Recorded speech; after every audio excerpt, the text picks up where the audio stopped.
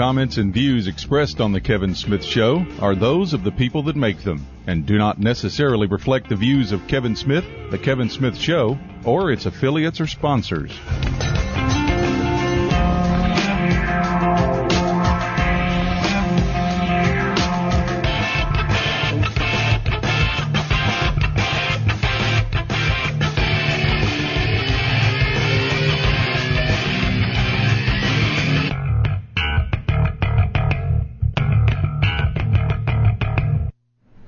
Hi, folks, and welcome to the Kevin Smith Show, whoever you are, wherever you happen to be, all around this beautiful place we call Earth.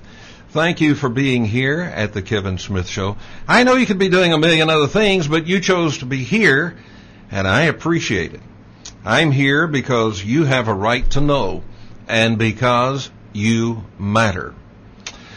Well, let me welcome you to 2013.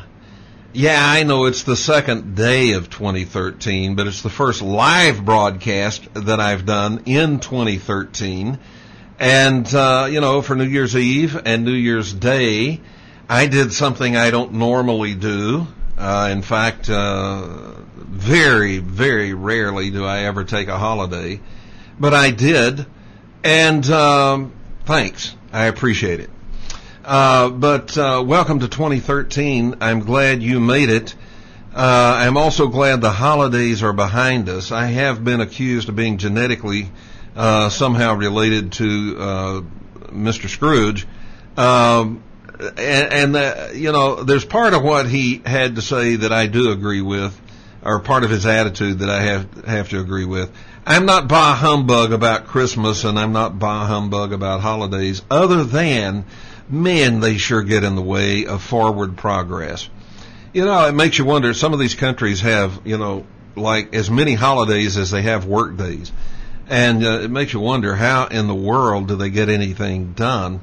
But anyway, the holidays are behind us for a while, and I view that as a wonderful thing, although I'm glad we had the holidays.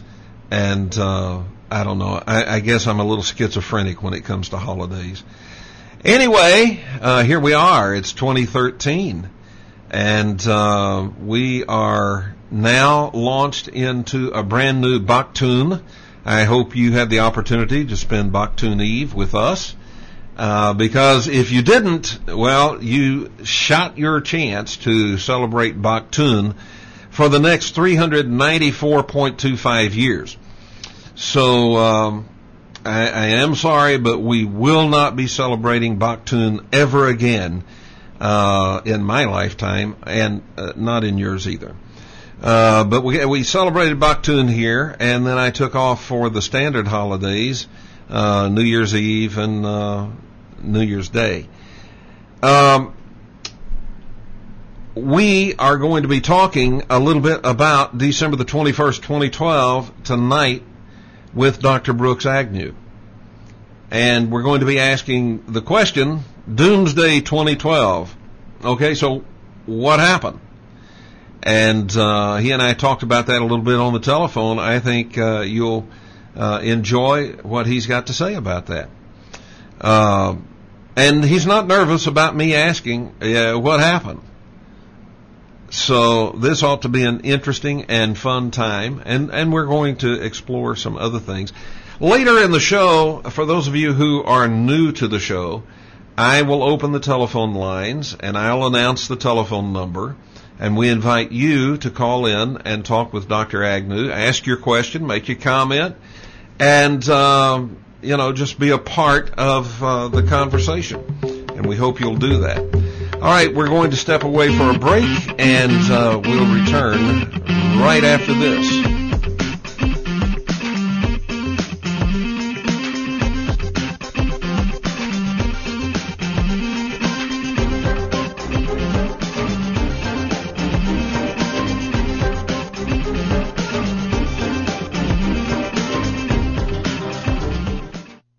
All of the music used here at the Kevin Smith Show is from...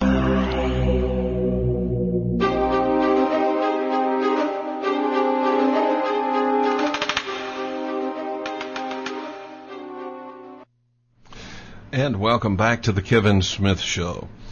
Dr. Brooks Agnew is not a stranger to our audience. He's a friend of this show. He's my friend. He's a friend of this show. Many of you have had personal contact with him through email. Loads of you have read his best-selling books. And the list really just kind of goes on and on. Everybody knows Brooks Agnew, and we are absolutely delighted to have him back with us tonight. And so, Dr. Agnew, welcome back. We're glad to have you. Thanks so much, Kevin. I don't know if everybody knows me, but maybe 2 or 3 more will get to know me through your program tonight. We're getting there. Yeah, well, everybody that listens to this show, I'm sure they know who you are. Absolutely sure of that. But okay, now there was a big, huge build-up towards December the 21st, 2012. There were a lot of DVDs that were produced. One of them was the Horizon Project. There were movies produced. One of them called 2012. Lots of seminars, conferences, and loads of survival supplies sold, which I don't necessarily think that's a bad idea. I think people ought to have survival supplies on hand for any kind of a disaster.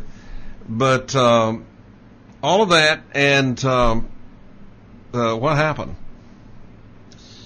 Well, that's a good question. A lot of people ask me over the years, is this really going to happen? I mean, would the Maya know, as they're building their edifices and writing their calendar and figuring out all their math, and King Pakal putting on his tomb lid that Earth was going to line up with the rift in the Milky Way 1,500 years in the future? Why would they make, such preparations for a generation that, we don't even care about our own kids and grandkids, let alone a generation 1,500 years in the future? Why would they do this?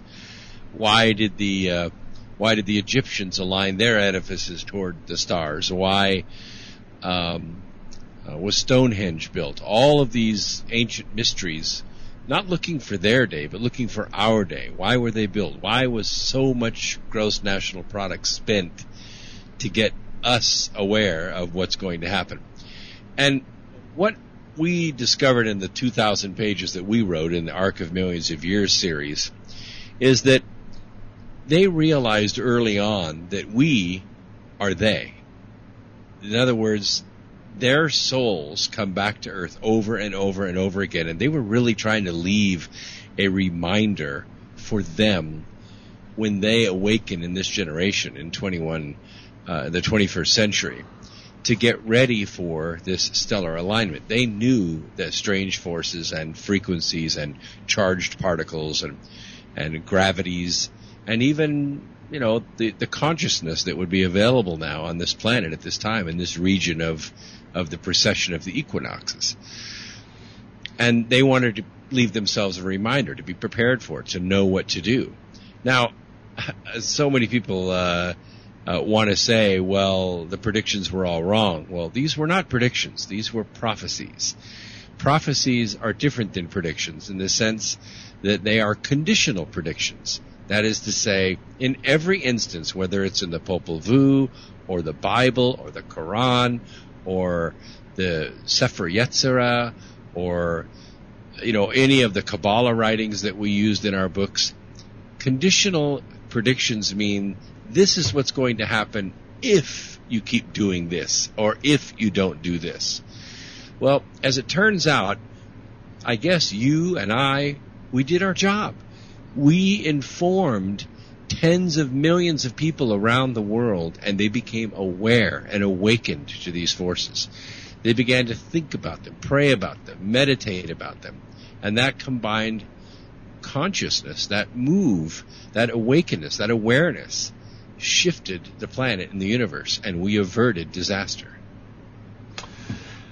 Okay, now let me, I like to play the devil's advocate, so let me do that. I see 2 other possibilities, and let me ask you to comment on them.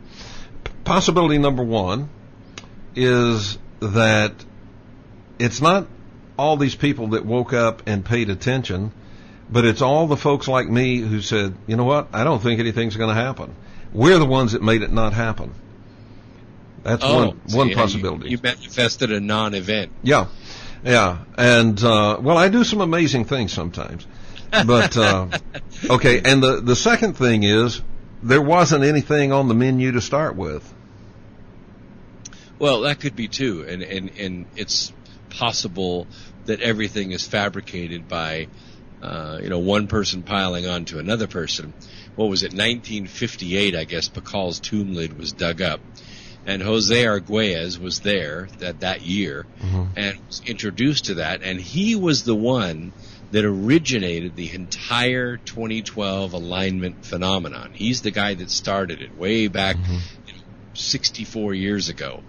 Or 54 years ago. He's the guy that got it started. I interviewed him on my program several years ago, and, I'll be honest with you, when we wrote our books in 2005, or we wrote them in 2004, they were published in 2005, nobody was writing about 2012. I mean, there was maybe 2 or 3 books on the shelf at Barnes & Noble. Now there's probably 200 titles out there on 2012. So there was a lot and going at a really cheap price now, too. Yeah. Well, that's true, except that our 2,000 pages did not, say if this doesn't happen in 2012, we're full of malarkey. What we did is stated what the ancients stated. We aligned up all these ancient writings, and some of them couldn't even be written about until 2004 because the works weren't translated into English. So they were just in English in 2004. So we really did a good job of cataloging these and making it almost an encyclopedia out of them in a 2,000-page nonfiction work. So, these books are timeless. If you really want to know what happened, why they were aligning themselves the way they were, then those are the books to read. Now, I'm not saying that there wasn't a lot of doom and gloom, and there was. And the second half of Volume 3, which is there are 4 books in the series, we had to, do a Control-Alt-Delete. We had to write 50 pages in the last part of Volume 3 to say, hey, wait a minute, everything is not going to end. This is a grand awakening, a grand combining of separate human sovereign beings into one, living mind. And it's a great possibility for peace that we can literally walk away from Armageddon. And I think we can do that, even though there are some world leaders that are very dedicated to that kind of rhetoric. I just thought of a fourth possibility. Okay? Quite serious, this one. And that is that actually everything happened that was supposed to happen. Nothing happened that was not supposed to happen, except that there were a lot of people who jumped in on the bandwagon about the Mayan prophecies and put their own spin and interpretation on it so they could publish their own book and become the seminar speaker, a conference speaker. And they cashed in. What about that? I totally agree with that. I was at those conferences. I mean, while I'm up there, showing my slides where I traveled around the world and made my own record, there were other people who had never traveled beyond their living room and were literally just grabbing snapshots off the internet and using their charisma or whatever good looks they had, and they went out and hit the campaign trail as well. The difference between them and some of the real researchers that were out there is we all have real jobs, and 2012 was their job. Yeah. Well, I did not do an I Told You So show on December the 21st, and I'm not going to do one now. But I do think before this thing passes entirely into obscurity, which it will pretty quickly. There's a lot of people out there that wrote books that are sweeping things under the carpet now. Oh no, they'll figure out something else. Believe me, Yeah. they'll be like these people that predicted the world was going to end in October, and then it didn't end, and they said, "Oh, listen, I made a slight miscalculation. It's actually November. Please send more money." Yeah. Yeah. But this is not an I told you so. But I think it does serve as a good reminder for all of us that we don't need to take things with a grain of salt when people are interpreting. They're putting their spin and interpretation on things. We don't need to take it with a grain of salt. You need to go get one of those salt licks that cattle use, big cube of salt, and take it with a huge cube of salt.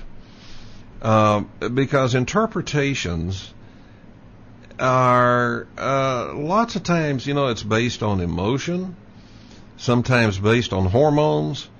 Seriously, sometimes it's based on misunderstanding of the actual translations, and sometimes it's just based on fraud and fakery. Once in a while, you get someone with a real straight, true interpretation of things, but take it with a big cube of salt. So what were you really personally expecting to happen December 21st, 2012? Let's peek behind the curtain. What was really on your mind for December 21st? I had a little different take on making the predictions than my co-author did. My co-author did buy her bunker, and she did stock it with food and water, and she was in it on December 21st. I have to say, me, I was outside staring at the sun. I have no fear whatsoever about this, because although these, cosmic alignments do occur, and they occur on a regular basis, although, it's a couple of millennia, the build up to it isn't like turning a light on and off. If you're going to make a cosmic alignment like that, then the Earth and literally the solar system is going to resonate with whatever that energy is long before it gets there. Now, I know the solar system is, going through the cosmos at something like 63 miles per second, and Earth is going around the sun at 18.5 miles per second. And this, is a pathway that's difficult to predict, and it's difficult to say, well, we're going to ramp up to this energy, a year in advance. But still, the numbers of earthquakes, tidal resonances, rogue waves, weather anomalies, we've had all that stuff. We've had a ramp up in earthquakes. We've had a ramp up in volcanoes. Mm-hmm. We've had a ramp up in planetary temperature, rogue waves, all kinds of different things. Even new species, popping up out of nowhere. All of these things did happen. So it wasn't like it was a complete non-event. It just wasn't an extinction event. It was an awakening, and we haven't really passed through it completely yet. Yeah, I don't think it's over. I said for several years, and because you've been on the show with me many times over the past several years, and I've said, I think, we're going to see an increase in the number of earthquakes, or not just earthquakes, but cataclysms, and an increase in the number and the frequency and the intensity, and then it will begin to subside. And I think if December the 21st, 2012 signals anything, it signals the beginning of the subsiding. Now, we may still have, we may be in the tail end of the ramp up, but the foot, I think, is off the accelerator now, and, we will begin to coast slower. I hope so. I hope it's not like a hurricane, where you pass the first couple of windy bands and then the eye passes over you, and then it's those last few bands that really smack the crap out of you. Yeah. Yeah, the back end of a hurricane is more dangerous. Exactly. Well, that's what I've heard. It's in some hurricane-stricken areas, including Katrina. I could tell you that this has been the strangest solar cycle that we've ever had. It's been asleep, and then it woke up, and then we've had, this strange kind of frothing around the solar sunspots that we haven't seen before. Maybe it's because we have better instrumentation now, but we're now able to see filaments forming and snapping, and we're able to see these solar tsunamis as they build, and we're going to have a really, really front row seat when it comes to the new pole shift on the sun when it happens in about 5.5 years. But that being said, we have had a lot of coronal holes. We've had a lot of sudden and very violent solar flares. Fortunately, they haven't been aimed at Earth. They've been aimed out, elsewhere out in the solar system.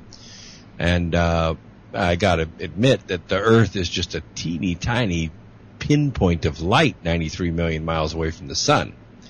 And so it's a difficult thing to hit, sort of like, trying to hit a fly with a 747.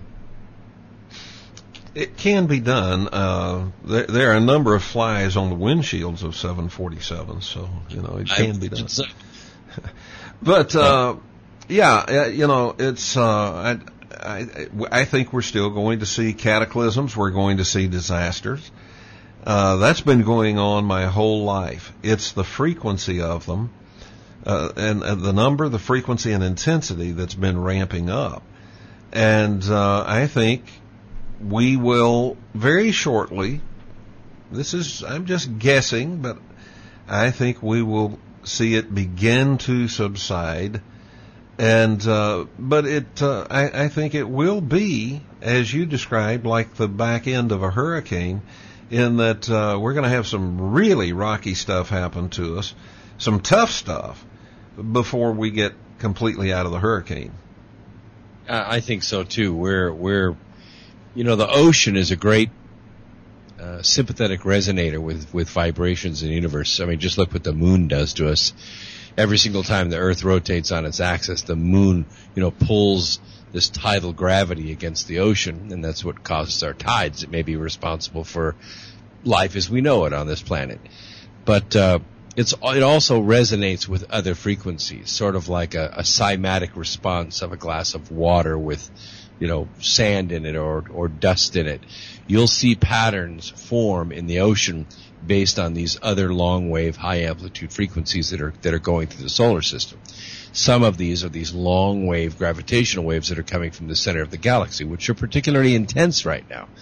Now, it could just be the wrong frequency for the ocean, and it could just, ripple like pond water. On the other hand, if it does resonate and you get constructive interference waves, these giant rogue waves, and they should happen to turn into shore, then, you could be talking about coastal tsunamis. Right.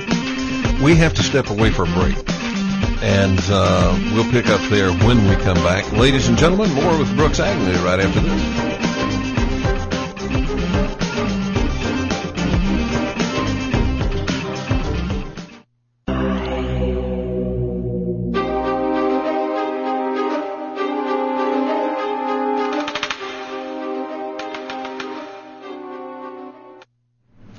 All right, welcome back to the Kevin Smith Show. My guest, Brooks Agnew.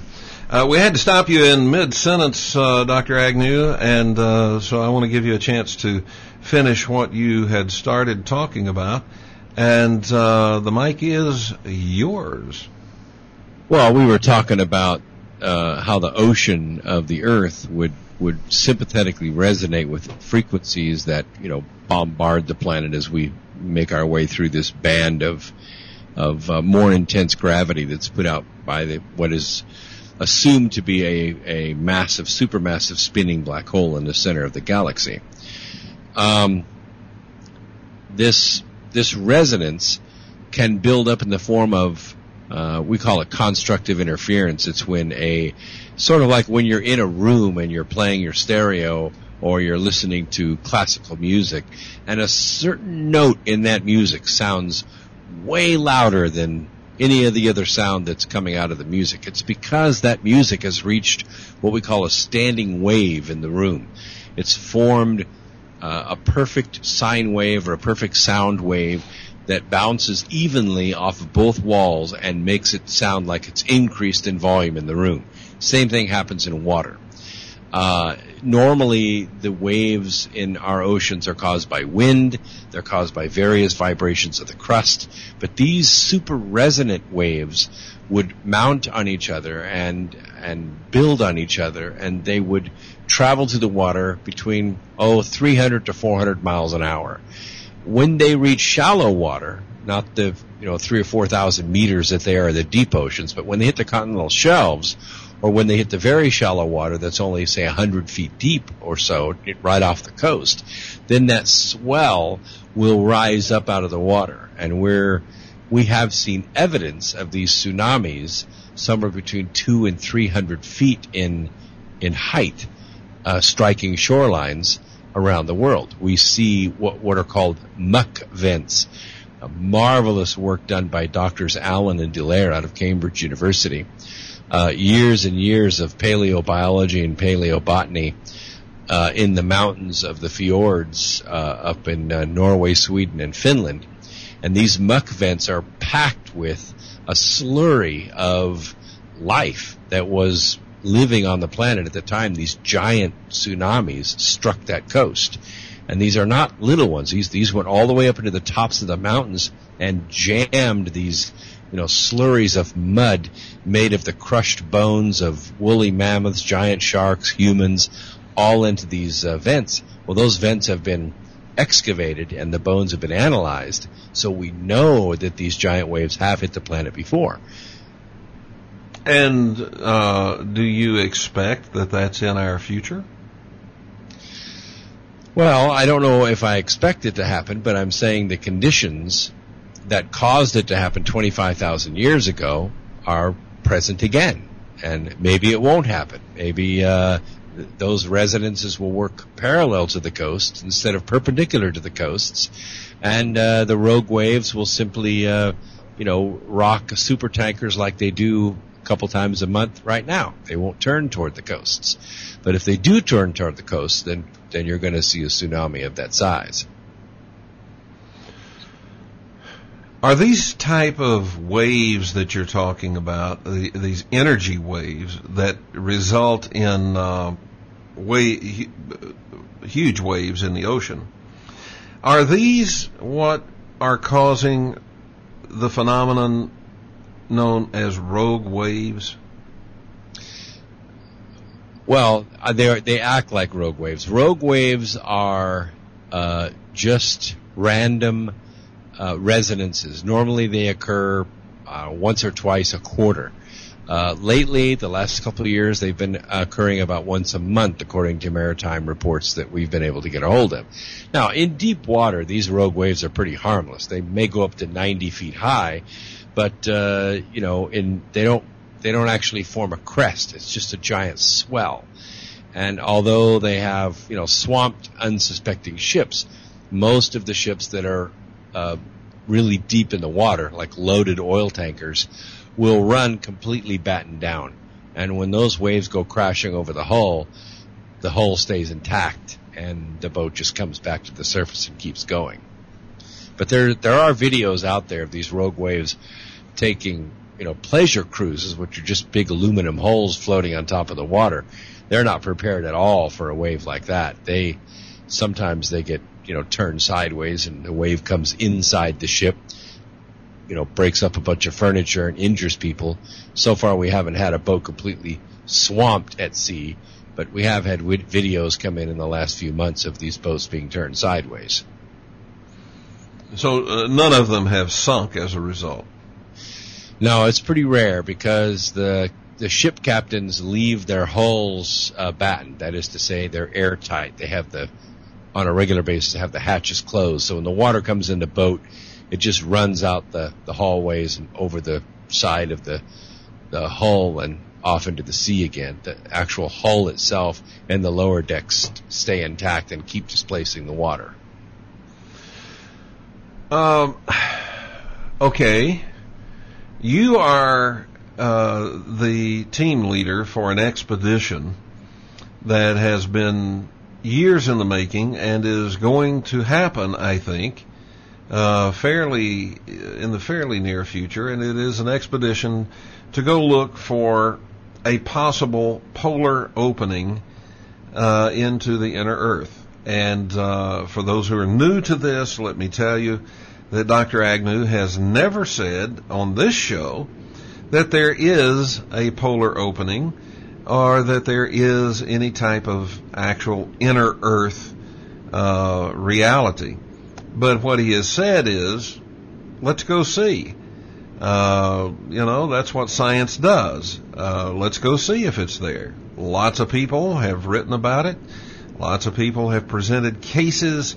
By cases, I mean they've presented what they think is evidence.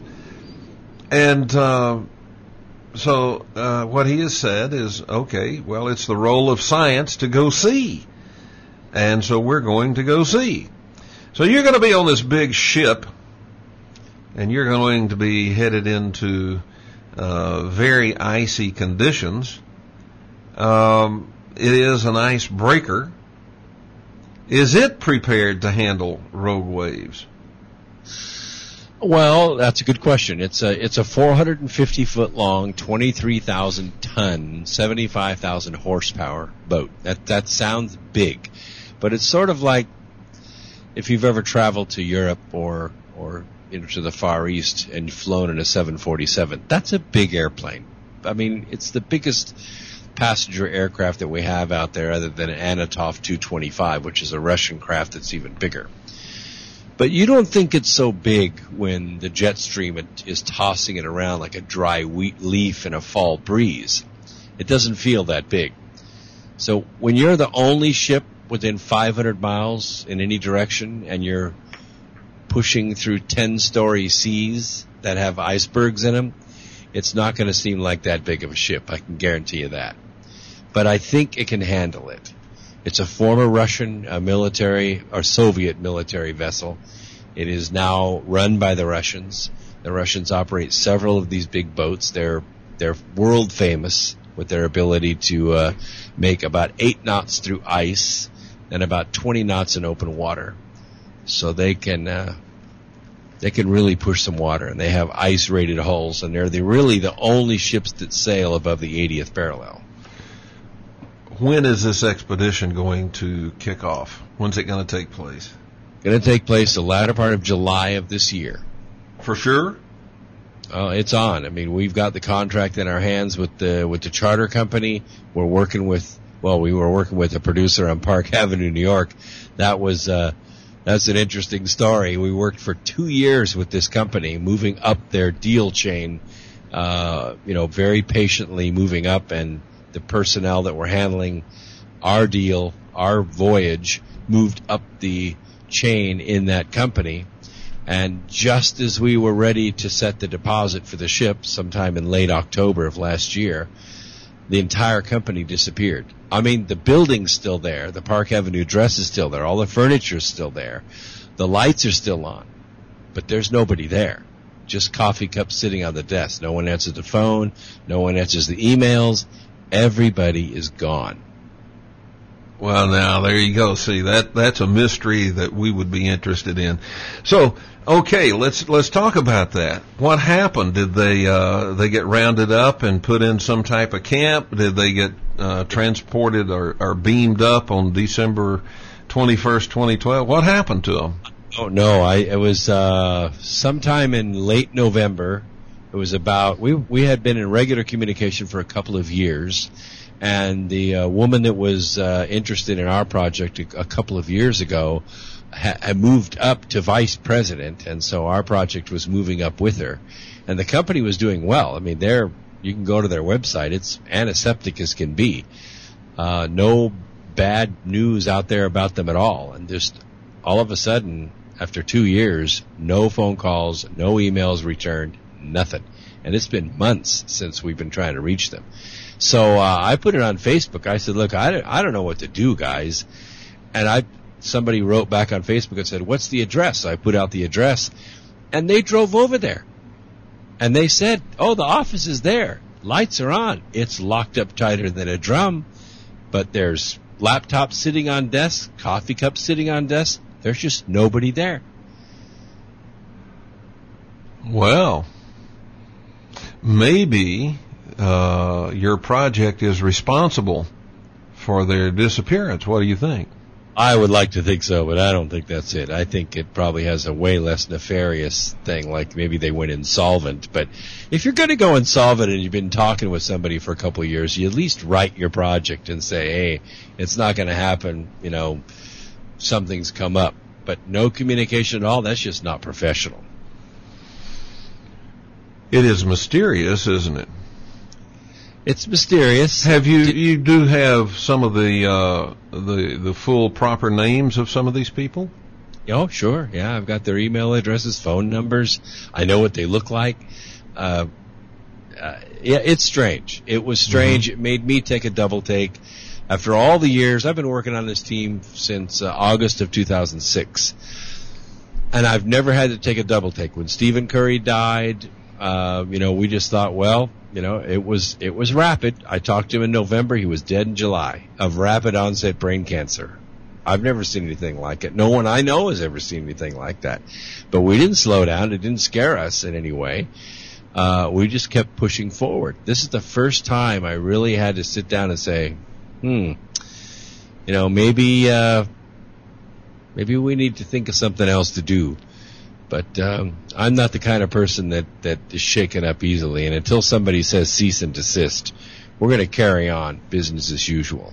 Yeah, and it would matter who says cease and desist too, wouldn't it? Sure it would. Yeah. So you're going to go take a look and see if there's a hole in the top of the earth. Let's peek behind the curtain once again. What does Brooks Agnew actually think you're going to discover there? Well, you said I'm a scientist, and I am. I'm not a skeptic. I'm a scientist to the core. I don't believe any of this. If I did, I couldn't be scientific about it. But I do take in all of the queries that go with the hypothesis. And if you've got a hypothesis, you've made a statement, now you want to craft an experiment to prove or disprove that hypothesis. Now, I have to admit, a lot of people in my science just craft the experiment to prove their idea. And they don't take in any data that would argue with what their hypothesis is. I'm not that way. I wouldn't be the least disappointed if all we saw were whales and ice. Okay, we have to take a break. We'll come back. After this break, we'll be back.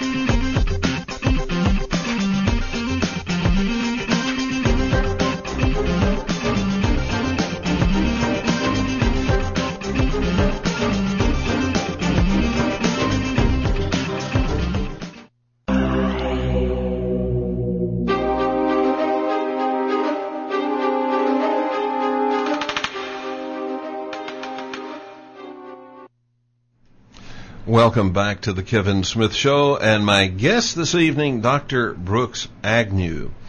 Dr. Agnew, as we went away for the break, you were saying that if you get up there and you see nothing but ice and whales, you're not going to be the least bit disappointed. All right, I want to set a different scenario for you. You're chugging along through the ice, and because it's an icebreaker, and it's a nuclear-powered icebreaker. Am I right? Yes, that's correct. All right, so it's got a lot of power, and it's certified and rated to go do this. So you're chugging along and breaking up ice and making some headway, and suddenly you have an Admiral Byrd experience. And that is, something takes control of the ship, lifts it up on the ice, and you start scooting along out on the surface of the ice, and then you are very gently lowered into a hole in the top of the planet, and you have a meeting with this race of people and their master, their ruler or whatever, the head guy. If that happens, you're a scientist, so let's go behind the curtain. If that happens, so what is Brooks Agnew going to do after that? Well, I guess it depends on what we're able to do while this event is taking place. I mean, I could tell you what I'm going to be doing is ordering 124 people plus the scientific crew of the ship to be taking samples, pictures. We're going to be gathering as much hard evidence as we can, and hopefully my IT guys are good enough that they can keep that satellite link connected till we go beneath the surface, I guess, so that we're streaming live to the U.S. continent and the UK what's going on while this is happening. Maybe 40 million people will get to see it with us. The idea is that we don't come back and have an Admiral Byrd moment. Hey, I flew over green areas. Oh, really? So where are the pictures? Where's the grass? Show me a leaf. Show me a bone. Show me a wooden fork. Anything. If you can't show that, then it's just so much, personal testimony, which is fine. It's fine. But scientists like personal testimony with data. That's even better. And then you come back and you have the data, you have video, and you have pictures and your personal testimonies, and then the government or whoever trots out all of these geniuses that don't know their butt from the hole in the ground, and they start with all the, well, you see right here, look at this video, this is CGI, this has been hoaxed and all that, and for the masses of sheeple out there, it'll be, oh, okay, just another bunch of crazy guys. So then what do you do?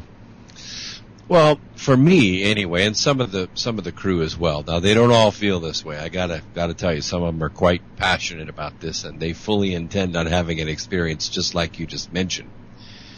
But for many of us, this is like the ultimate mythbuster, nothing more. The fact that we can go there and say this myth, which has been around for well over 500 years in modern times, and anciently has been talked about in Tibetan and Egyptian and Maya and Sumerian histories, that this really does exist, that we really have data to prove it. We really have something hard evidence to back it up. For us, it is a challenge to prove our case. It's a challenge to make that case, but not from a standpoint that, this is a dimensional gateway to another dimension, or that this is a massive enlightenment experience for the human race, which it may be. But we're going to try and approach this from a mythbuster point of view, not to steal the name of this show, but we're going to try to say this is a myth that's been alive for several thousand years, and now we found evidence that it really does exist. And maybe it'll be the only expedition that's ever done to this area, because this is massively expensive, Kevin. I got to tell you, it's as massive as starting up a major corporation for one single, trip of 15 days to gather information. But for us, it's like going to Mars. You might as well be going to Mars or the moon or Venus. No one's ever been here before. This is just the side of accessibility for our planet. Okay. Now, since I am responsible for doomsday not happening by thinking it wouldn't happen, would you like for me to think that, hey, there is an inner Earth and you guys are going to find it? I can arrange that for you, Arrange that for us, Kevin, and okay. I'll put it in the business. Oh, don't I wish I had those powers. If I did have those powers, there would be no sheeple tomorrow. I wouldn't get rid of the people, but I would clear their minds, and they would wake up in the morning thinking, oh my God, what world am I in? I tell you, I wake up every day just about thinking that. I look at the news. I try not to look at it, but what can you do, when you're walking by and you get these alerts on your phone and people email you and send you tweets, and you turn on any news channel, it's the same film running over and over and over again.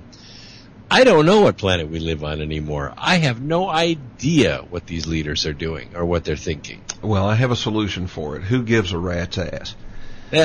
These people do nothing but cost you. They do nothing but they cost money. They cost lives. And then they program people's minds to go out and re-elect them to cost them more money and more lives.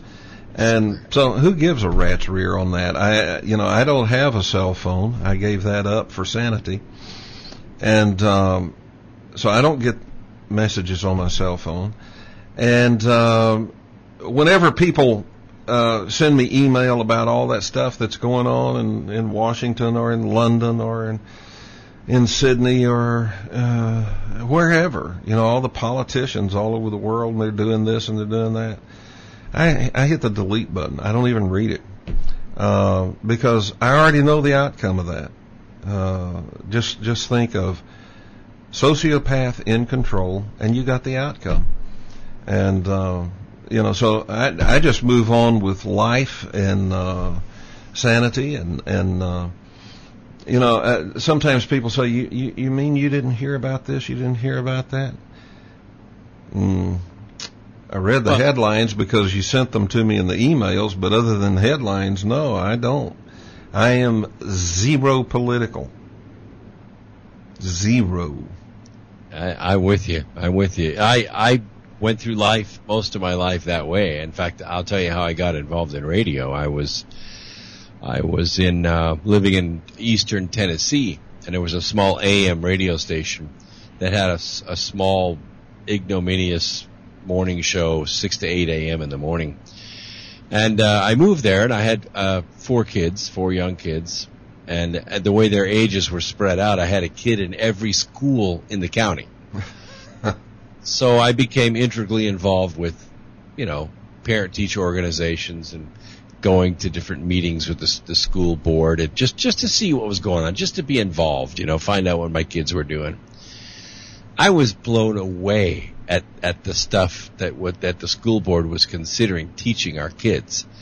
And I also was blown away with all the money that the county and the city were going through, and we weren't getting any results, except the people on the school board were, and the people on the city council were. Oh, their properties were getting major developments next to them, jacking up the value of their price. And I thought to myself, gee, this is just like Washington, here in this town. So I started getting involved, and I realized that that little town had a citizen to representative ratio of about 5,800 to 1. And I did some research. In the state of Tennessee, the average is about 2,500 to 1. So we were well over twice the average, which meant we weren't represented in our own city council. So I got involved, and I put out a petition and got involved in the morning radio broadcast. And I wrote a resolution to add a 5th city council member at large, which would bring the city into state ratios. Well, as soon as that passed, the mayor was unseated, 2 of the city council members were unseated, and literally tens of millions of dollars were released in the county and the city to start doing some good. They hadn't built a school in 25 years in that county. So everything just boomed after that. So I stayed on the radio for another couple of years, and we built that little radio program to a listening audience of 100,000 people, which is pretty good for 10,000 watts. All right, we have to step away for break, and we'll return right after this.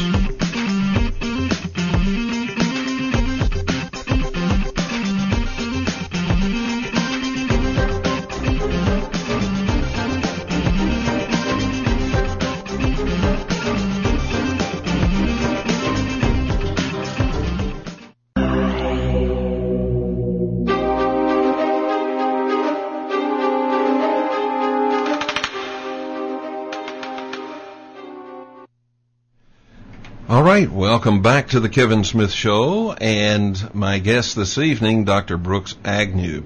For those of you who are just now joining us in this second hour, welcome aboard. I'm delighted you're here, and I think you will be too. You do have my most sincere, deepest sympathy for whatever it is that kept you away from the first hour. And my best wishes, hopes, and prayers that you never, ever suffer that trauma again. We've been talking about, we started off, if you missed the first hour, well, what you need to do is be a member so you can watch this as the latest show, because we put it up on the website. So you'll still be able to catch it. But we talked about December the 21st, 2012, Doomsday, and I asked Dr. Agnew, okay, so what happened?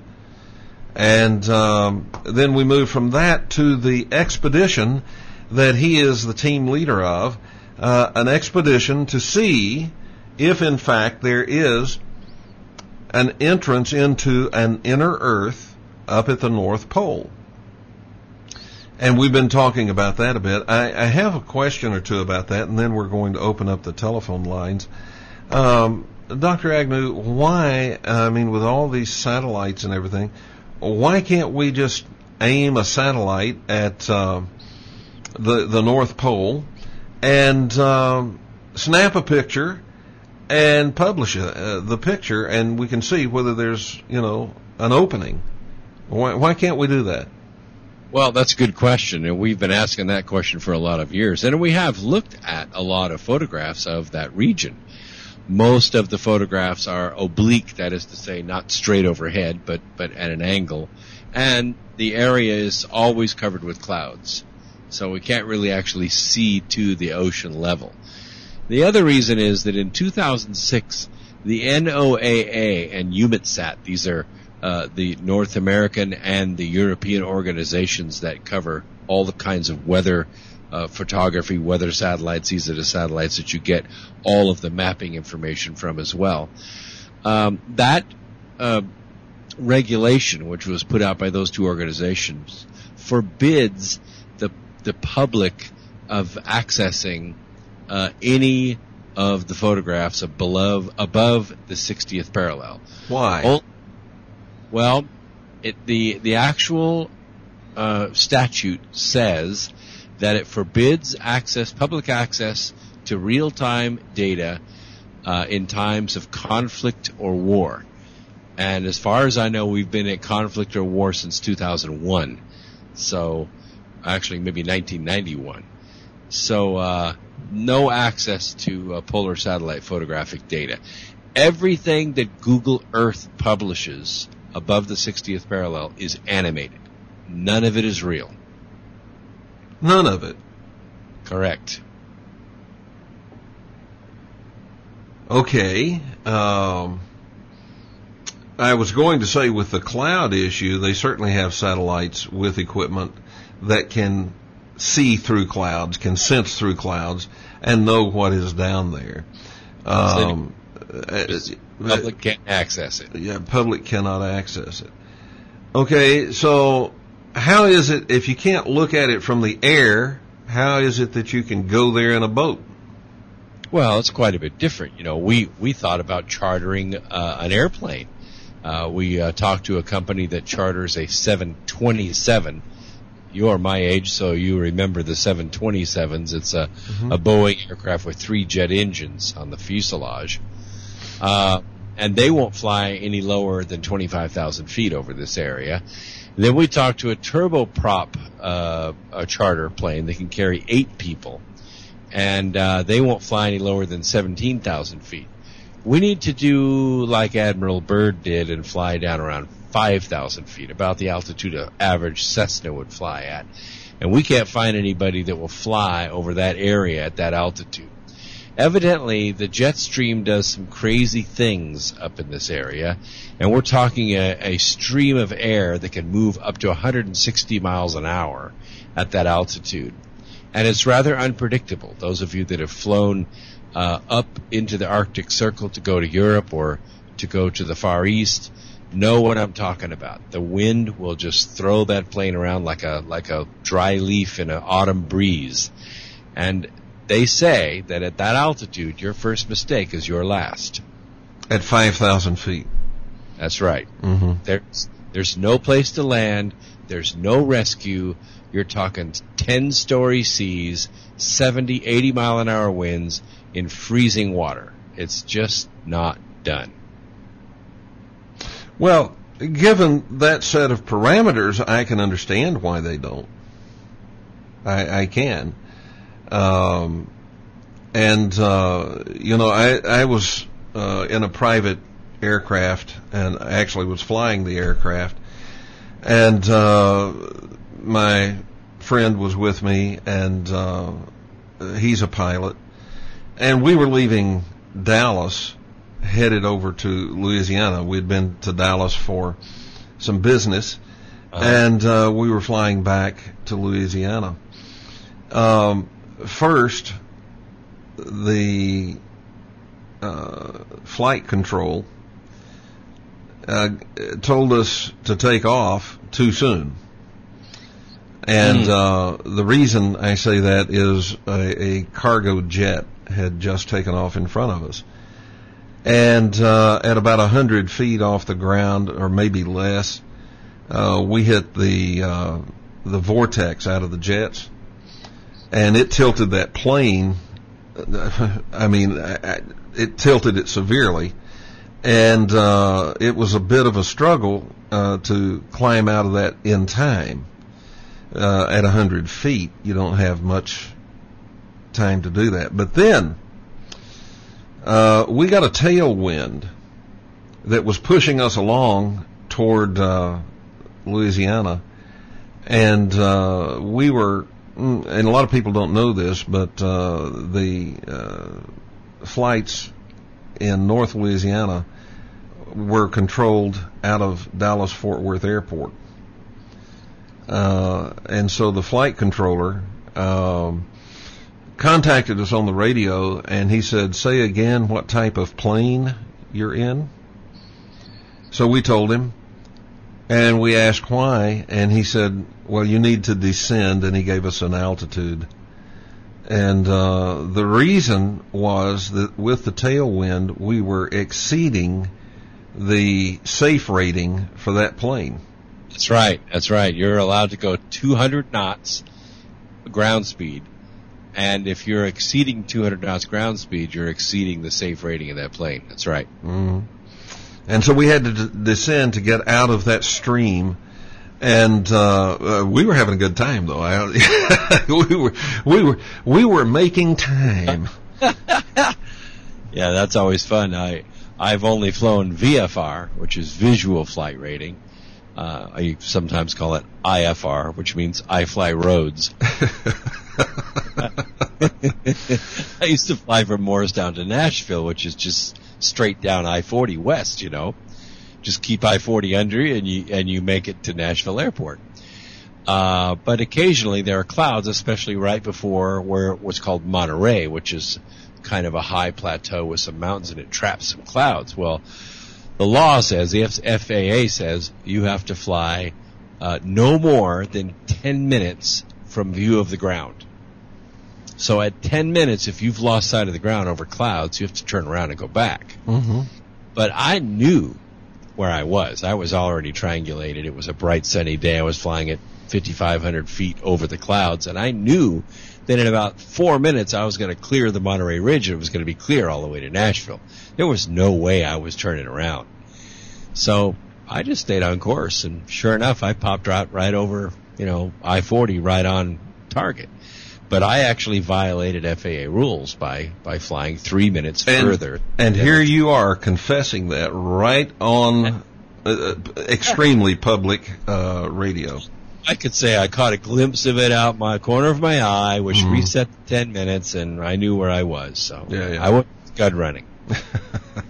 All right, we're going to open up the telephone lines and invite you to join the conversation. If you would like to ask Dr. Agnew, well, you can ask him anything you want to ask him.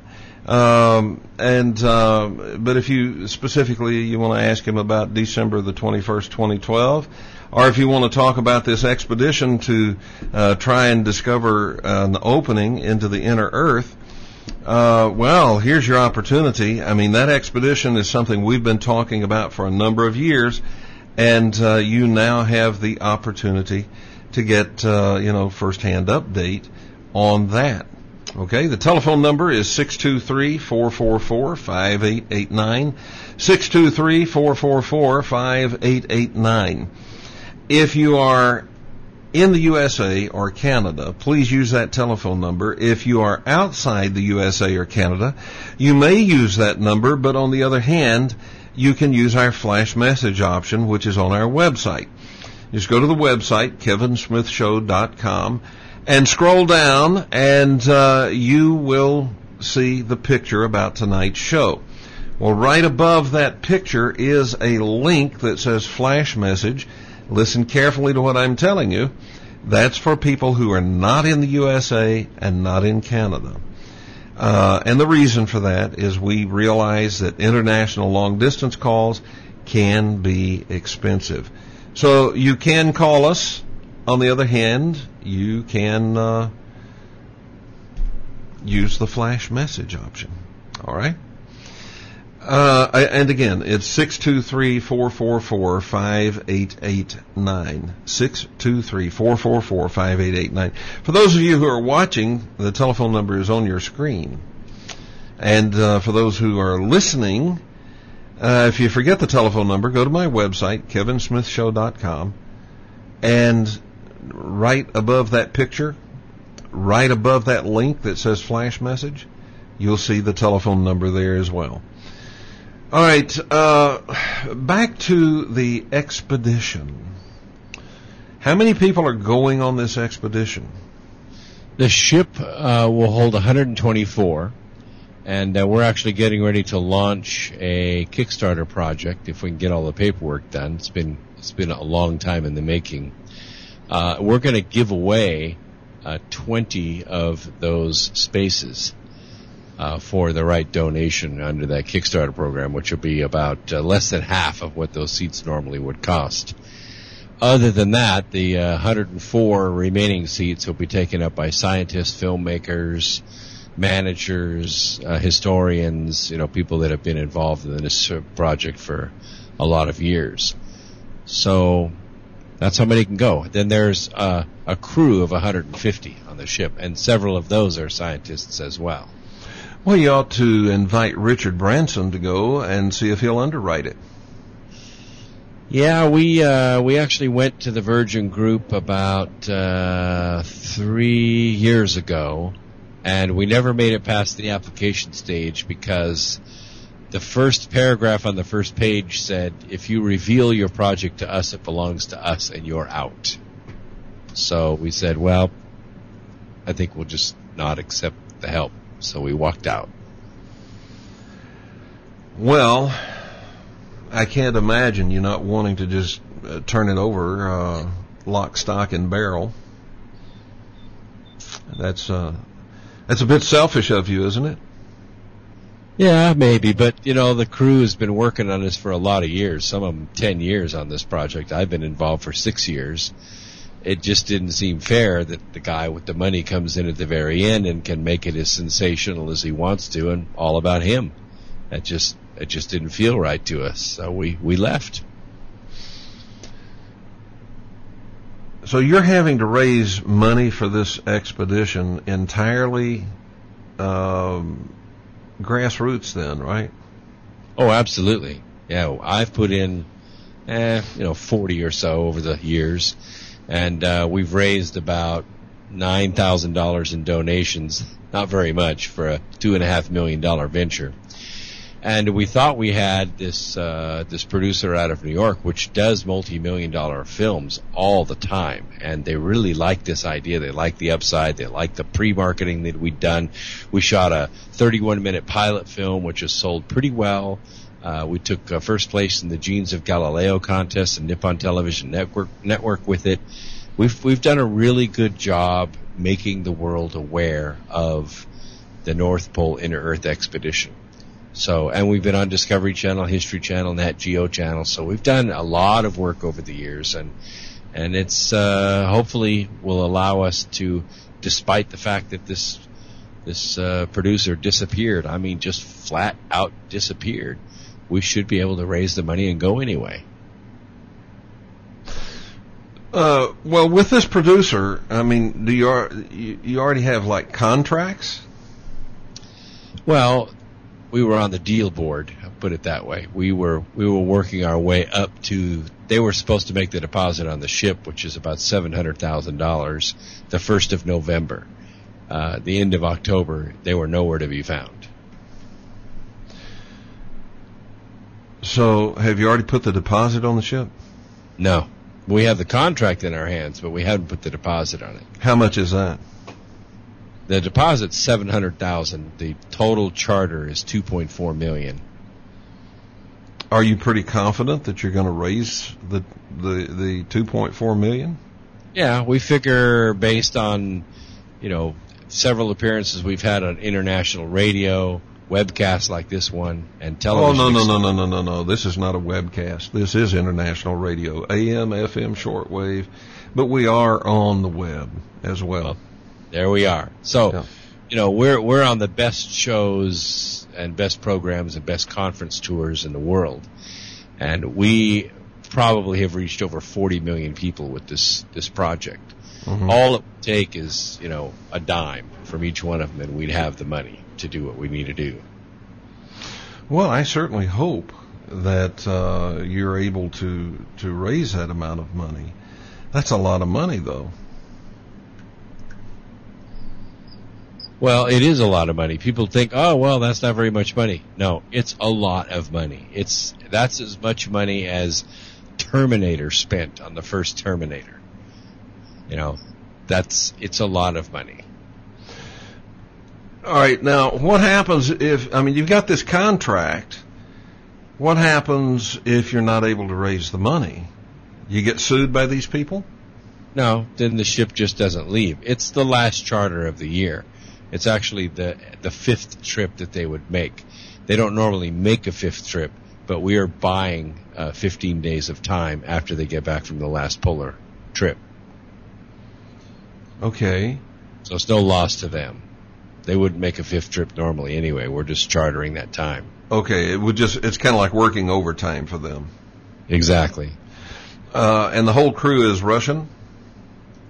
Yeah, well, it is mostly Russian. Some of them are European, and some of them are American. There are oceanographers, there are weather people on the ship, there is all kinds of experts on the ship that normally make that trip a very enjoyable polar, tourist trip for people that want to go to the North Pole and have a few pictures taken.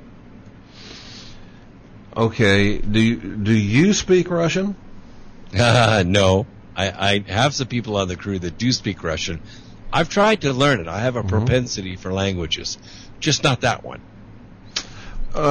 It's been a long time, and I only ever learned it minimally. But I didn't find it to be all that difficult, really, because it's can't make the sounds. Well, it does take some practice, to pronounce some of the sounds. But something, one of the cool things about Russian, same with all of the Slavic languages that use the Cyrillic alphabet, is when you see a letter, it always is pronounced exactly that same way. There's never a time when it's pronounced differently. That's cool. Like with our letter C, sometimes we pronounce that as like an S, and sometimes we pronounce it like K, like a K. Right. But you don't have that in the Slavic languages. With the Cyrillic alphabet, every time you see a letter, it's pronounced exactly the same way. So you have people on your team that do speak Russian. Yes. Mm-hmm.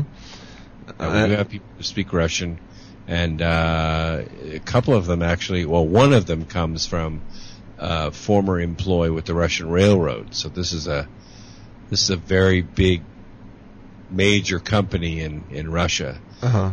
But they were an officer in the Russian Railroad. In the Soviet Railroad, and then worked for a number of years in the Russian Railroad, and so has a good knowledge of the language and the customs.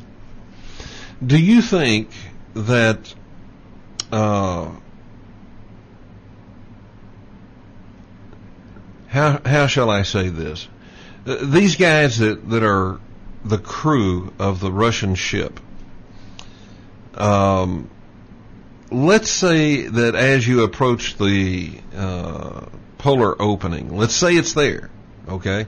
It's there. We're going to assume that it is there. Let's say things start to be very strange. Compasses start to spin. Radar equipment stops functioning. Maybe sonar stops functioning. GPS goes haywire. Do you think these folks would be of a frame of mind to, hey, we got to get the heck out of here? Or are they going to stick it out? This is a time of year, late July, early August is a time of year when the sun is up above the horizon all day. It just simply goes around you. In early August, it may dip just below the horizon, but it'd be like, dawn. Still, you'd be able to read a newspaper by it. It's literally, the sun never sets. It just goes around you 360 degrees. So based on, the electronic time or just the time on your watch and the position of the sun, you'll be able to know where you are. It's when the sun disappears, that's when you really have to go by the stars. And if you can't see the stars, then... Yeah, but if all the equipment is beginning to go haywire, do you think these guys would say, you know what, we've had enough, we're out of here, we're turning this ship around? Are they going to stick it out? I think they will. They're really excited about it. They love the expedition. They love the idea of the film being made. They love the idea of being part of it. They're excited about it. They're positive about it. They really want to do it. But now the deal with the film being made may not be. I mean, that may be a no-go if your production company doesn't get back from Zeta Reticuli or wherever they went. Hey, there are lots of producers out there. Lots of producers. Just because something is dangerous, just because something is risky, just because it's rare and it's never been done before, I think that's the kind of deal that some producers, spend their whole lifetime looking for. So it's just a matter of making the pitch to the right group. Well, we have a number of producers that listen to and or watch this show, so who knows? You may get a phone call. I hope so. If you're out there and you're not afraid of going to, the nethermost parts of the planet to see something no one has ever seen from sea level before, give us a call. This area that you're going to will not be under ice, though, will it? That's kind of questionable. In 2007, it opened up. I'll tell you what, we'll have to get that answer when we get back. All right, we're going to take a break, and we'll be back after this. Will you?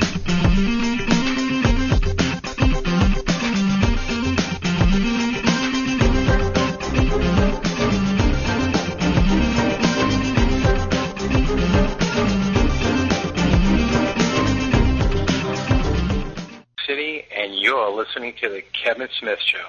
You don't know why.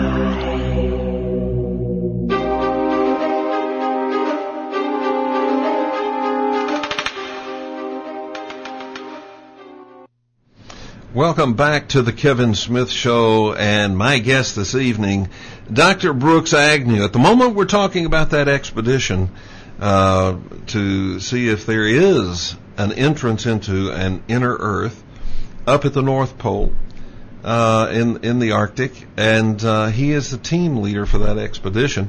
Dr. Agnew, as we went away for break, you were saying something, and we had to cut you off. Do you want to finish that thought? Yeah, if you can give me the last 5 words of it. Tell you what, why don't we do this? Maybe you'll think of it. Okay. Let's go to the telephone, and caller, you are live on the Kevin Smith Show. Your first name and from where are you calling?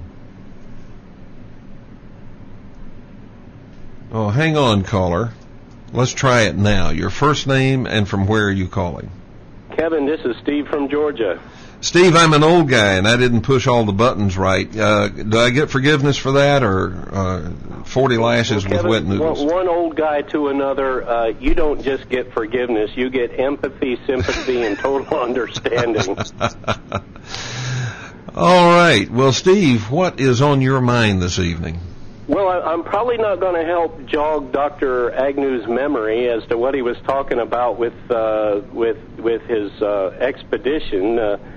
I hope it comes off, but I do find the hollow Earth idea plausible. What I would like to see would be a land-based expedition. Of course, a deal would have to be cut with the Chinese government, I'm sure. Following Dr. Ferdinand Ossendowski's trail into the Gobi Desert, where he recorded his contact with people that came up from the hollow Earth. I found that very interesting when I was reading his account. That's not the reason I called in, though. The point that Dr. Agnew made earlier about resonances hitting our oceans and we having possible oceanic disturbances out of it causes me to think about a different ocean, not the Atlantic, the Pacific, the Indian, or the Arctic Ocean, but the human ocean.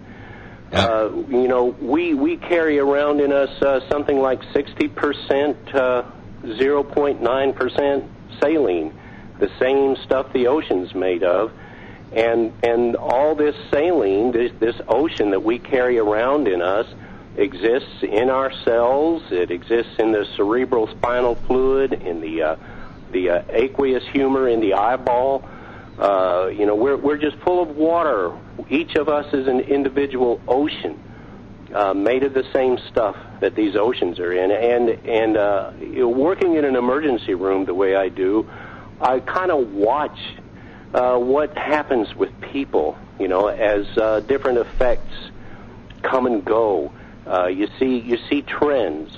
And I, for one, will be watching what's going on with the type of population that we see in emergency rooms, and I think that's something that each individual out there, they don't have the equipment to watch what's going on in oceans, perhaps, but they can sure keep an eye on themselves, their own consciousness, the people around them, and I think it's going to be interesting to watch what happens to the human consciousness, as these waves continue to come on in.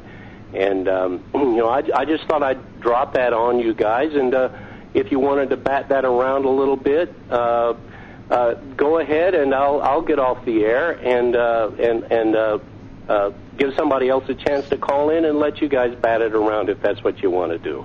Well, Steve, we will do that, but don't get off the air because I have a question based on what you just told us, but I'll get to that question in a moment. Dr. Agnew, what about that, the human ocean? Well, I think that the human body, I call it a biological transducer. It's the physical thing from which we interpret our universe. But human consciousness is part of the environment inside this biological transducer. We're not just animals. We're also animated beings inside this biological transducer. And the water that makes up the human body is not just moisture. It's a complex osmotic fluid that is very sensitive to energy. That is to say, cosmic radiation, radio waves, all kinds of things affect, and even thought waves. If you're in a surrounding with a bunch of sour people, it has an effect on you. When you're around a bunch of people experiencing joy, that's why we go to church and listen to music. We get in those vibrations, in that set of harmonies and melodies. They're all the same, by the way, and all church harmonies and melodies are all in the same range on that keyboard. They're designed to give you that sound resonation that gives you that feeling of peace, forgiveness, and sort of a reset function so you can face the next 6 days before you come back and get refreshed again. So the human body is very, very sensitive to that. You're exactly right. We are affected by that. However, while you're paying attention to the inner ocean, I would still move away from the coast until further notice.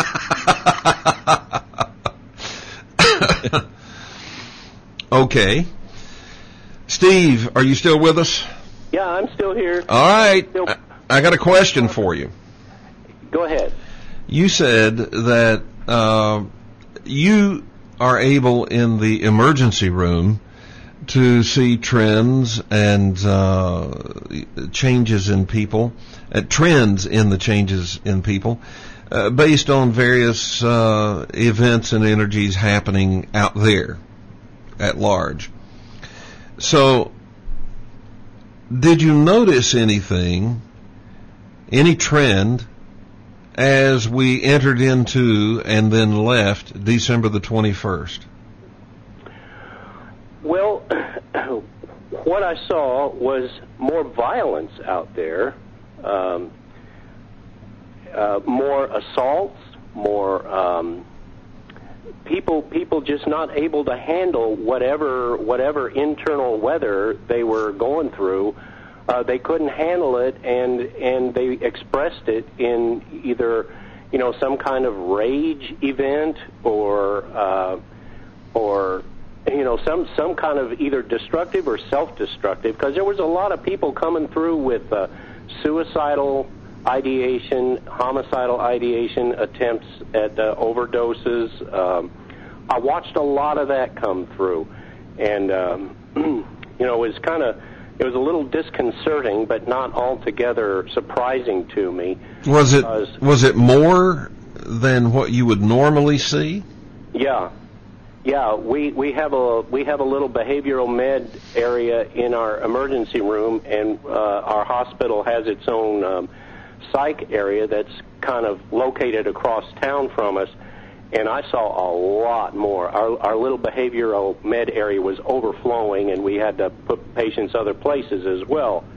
So I saw a lot of that. There's a lot of consciousness, people not handling what's going on inside them, and having self-destructive or destructive of others ways of coping with it, and that was a little disconcerting. Animals do that. If an animal becomes ill, so you have a pet dog or a pet cat, and this animal becomes ill, say with an ear infection. He can't tell you. He tries, he meows or he barks. He tries to tell you, but we're kind of dumb animals ourselves. I don't speak dog and I don't speak cat, so I don't understand what they're saying, but they try. And then their behavior changes. And it's like, they can't help it, or they are acting out in order to get your attention that, hey, something is wrong here. So animals do this. I don't think we are just animals, but there is a level at which we're part of the animal kingdom. And, I guess, people maybe don't know how to put it into words to express or explain where they can get help, and then they act out. Now, what I did notice, Kevin, too, I'm glad you brought up animals, because I have a number of cats here. I'm a cat person. I got cats in the yard, cats in the house. I found them getting a lot closer to me and to Lori. The cats that they seem to enjoy spending more time with us. They spent more time on our lap, spent more time curled up in the bed sleeping when we slept. They seem to enjoy our contact more. They seem to need it more. And they were more expressive of affection. They spent more time rubbing up against us, patting us with their paws, wanting to be petted and scratched behind the ear. I found that change in them. They got a lot more affectionate and almost clingy. That was my cat doing that. Did your cat also do that, Brooks? I thought it was just my cat acting that way. I mean, just the last, 6 months, the cat's just gotten, very it doesn't roam around anymore. It just hangs around and sits on the arm of the couch next to me and sits in my office chair when I'm not sitting in it, just like he said. More clingy. Yeah. Okay, so now December the 21st has passed. Have either of you noticed the cat's behaviors returning to pre-December 21st normality? Well, not yet. Not yet, Kevin. In fact, I'll go even further. There are a number of feral cats in the area here that got a little braver, and raccoons and possums that come up at night and kind of share in the cat food, and they have gotten more fearless. They approach us and they don't mind if I'm sitting outside at night and they come up to eat the cat food. They don't stay away because I'm there, or I can move around and they don't scurry away. They just stay right there at the cat food, steady eating away, looking at me. They seem to enjoy. I think there must be something about the way the human transducer receives this energy and radiates it out that the animals enjoy that kind of a vibration. I think they actually like that. They seem to like it, and they're still acting that way. This hasn't changed. This is still here. Okay, so let me throw this out for you two guys, and I'd like to get both of you to respond to this. And we'll let Brooks respond first, and then you, Steve. Using what you just said about the wild animals, less fearful, or becoming fearless, and just sort of, it's okay that you're there. First, do you think that that's as a result of any of the energies that we're supposed to be getting now because of the position of the Earth? And secondly, is it that we are now giving off less of the frequencies that tell them we are dangerous to them? Or is it that their frequency has reached a point where it says, I don't give a damn if he's dangerous. I can handle him.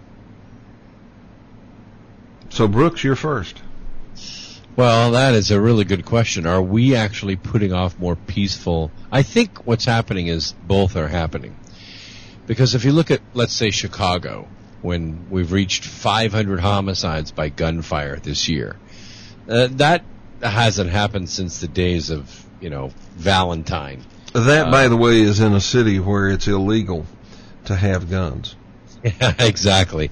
So these are gang members shooting each other up. This is never happened before since the days of Al Capone. And I don't even know how many people were killed in those days if it was 500. But on the other hand, the other extreme of it, sort of like the extreme summer and extreme winter we've been having. All right, now don't forget your thought this time, but we have to take a break. Steve, hang on. We'll be back, folks, right after this.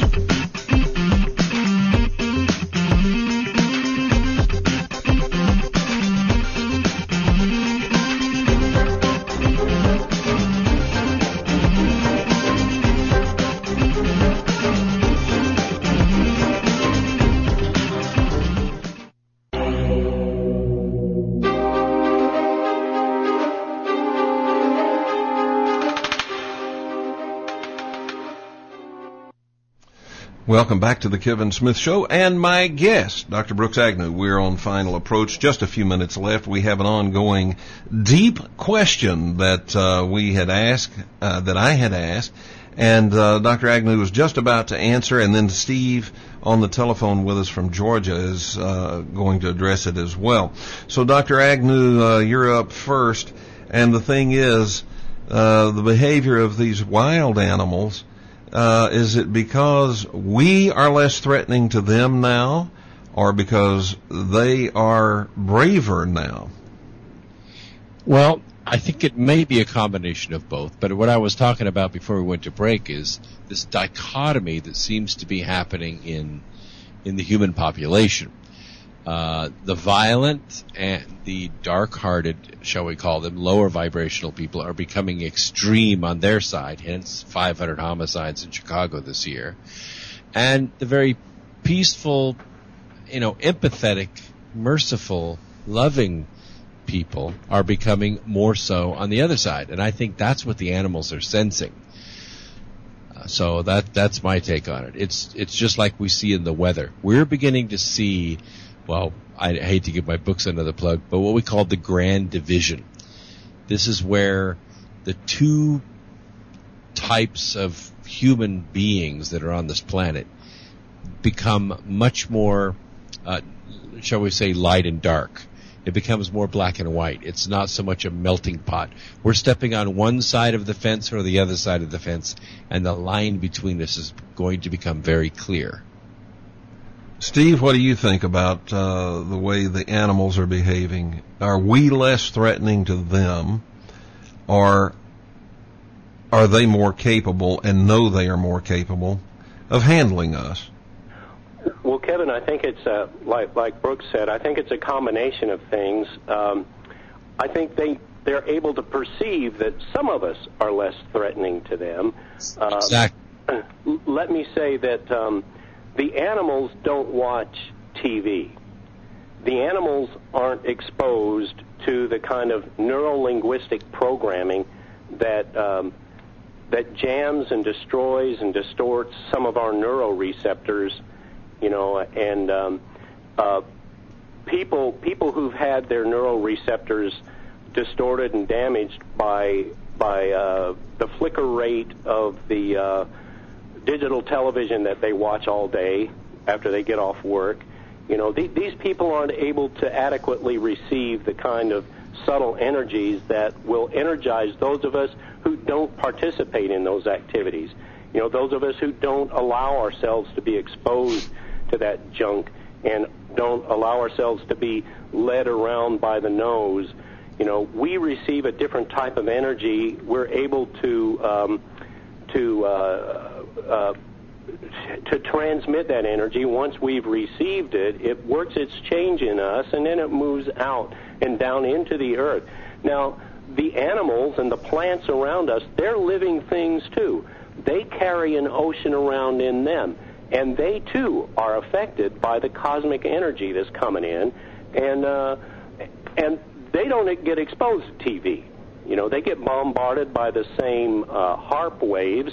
They get exposed to the same doggone chemtrails that we get exposed to, so they get harmed that way, but they don't have the same neuro-linguistic programming that short-circuits their ability to receive the subtle energies the way much of the human race is. So I think that the animals their consciousness is shifting just as ours is, some of us, and like Brooks says, they're able to see which ones are dark and which ones are light, which ones are actually participating in the sociopathic agenda that's out there, who's benefiting from it, who's jumping on the bandwagon, and then who's stepping aside from it and taking an entirely different energetic flow and becoming a different species almost.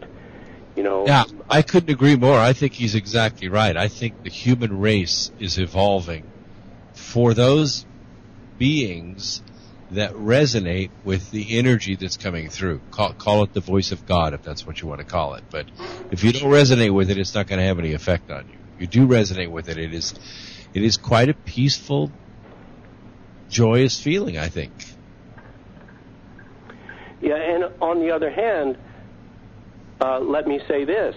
I don't think I'm any more dangerous than I ever was, but you know what? I was a guy who spent 20 years as a professional soldier. I ran around carrying an M16 over one shoulder and a military aid bag, a combat medic's aid bag over the other shoulder. When I retired from the Army, I was through carrying guns. I didn't care if I ever owned another weapon or even heard another gunshot. But lately, I find myself purchasing weapons and ammunition. And I don't think I'm any more dangerous than I ever was. In fact, I think I'm more peaceful now than I ever was. But I find myself heading in that direction, too. So I just thought I'd throw that in.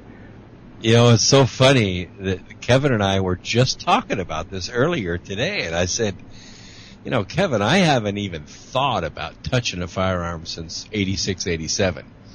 And until now, I just yesterday had the thought. I pulled up on eBay, said, I wonder how much these pistols are. And I looked them up yesterday. I haven't looked up a gun in 25 years. No desire whatsoever. It's very, very strange that you would say that. Well, we're almost out of time. Let me say,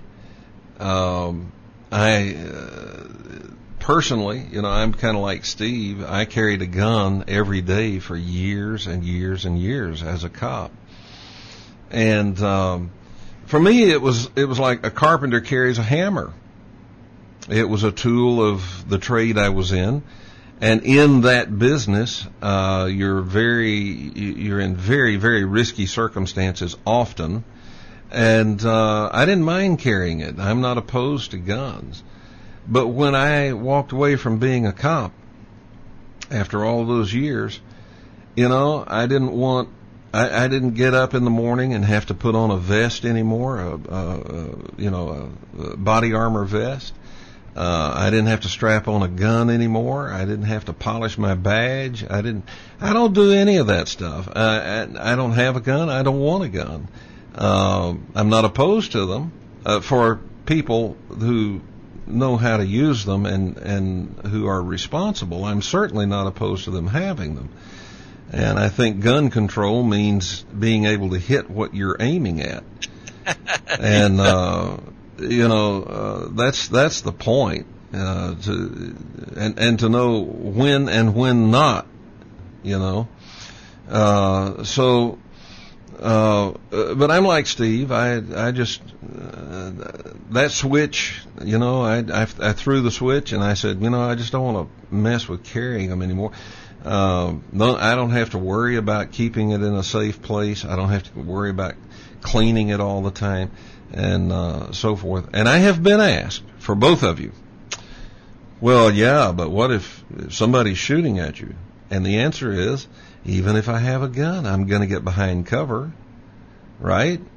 So yeah. I'm still going to get behind cover, and when they have to reload, I'm going to touch them. And that's all it takes. I only need to touch them. If I touch them, it's over. And I still have my hands. So, yeah, right. You know. Don't forget, Kevin's an expert in hand-to-hand combat, too. Yeah. Steve, thanks much for the call, buddy. Oh, yes, welcome, excellent Kevin. call. God bless you and Happy New Year, brother. All right, you too. All right, we are out of time. Dr. Brooks Agnew, thank you for being with us this evening. Oh, thank you so much. 2 hours was very quick.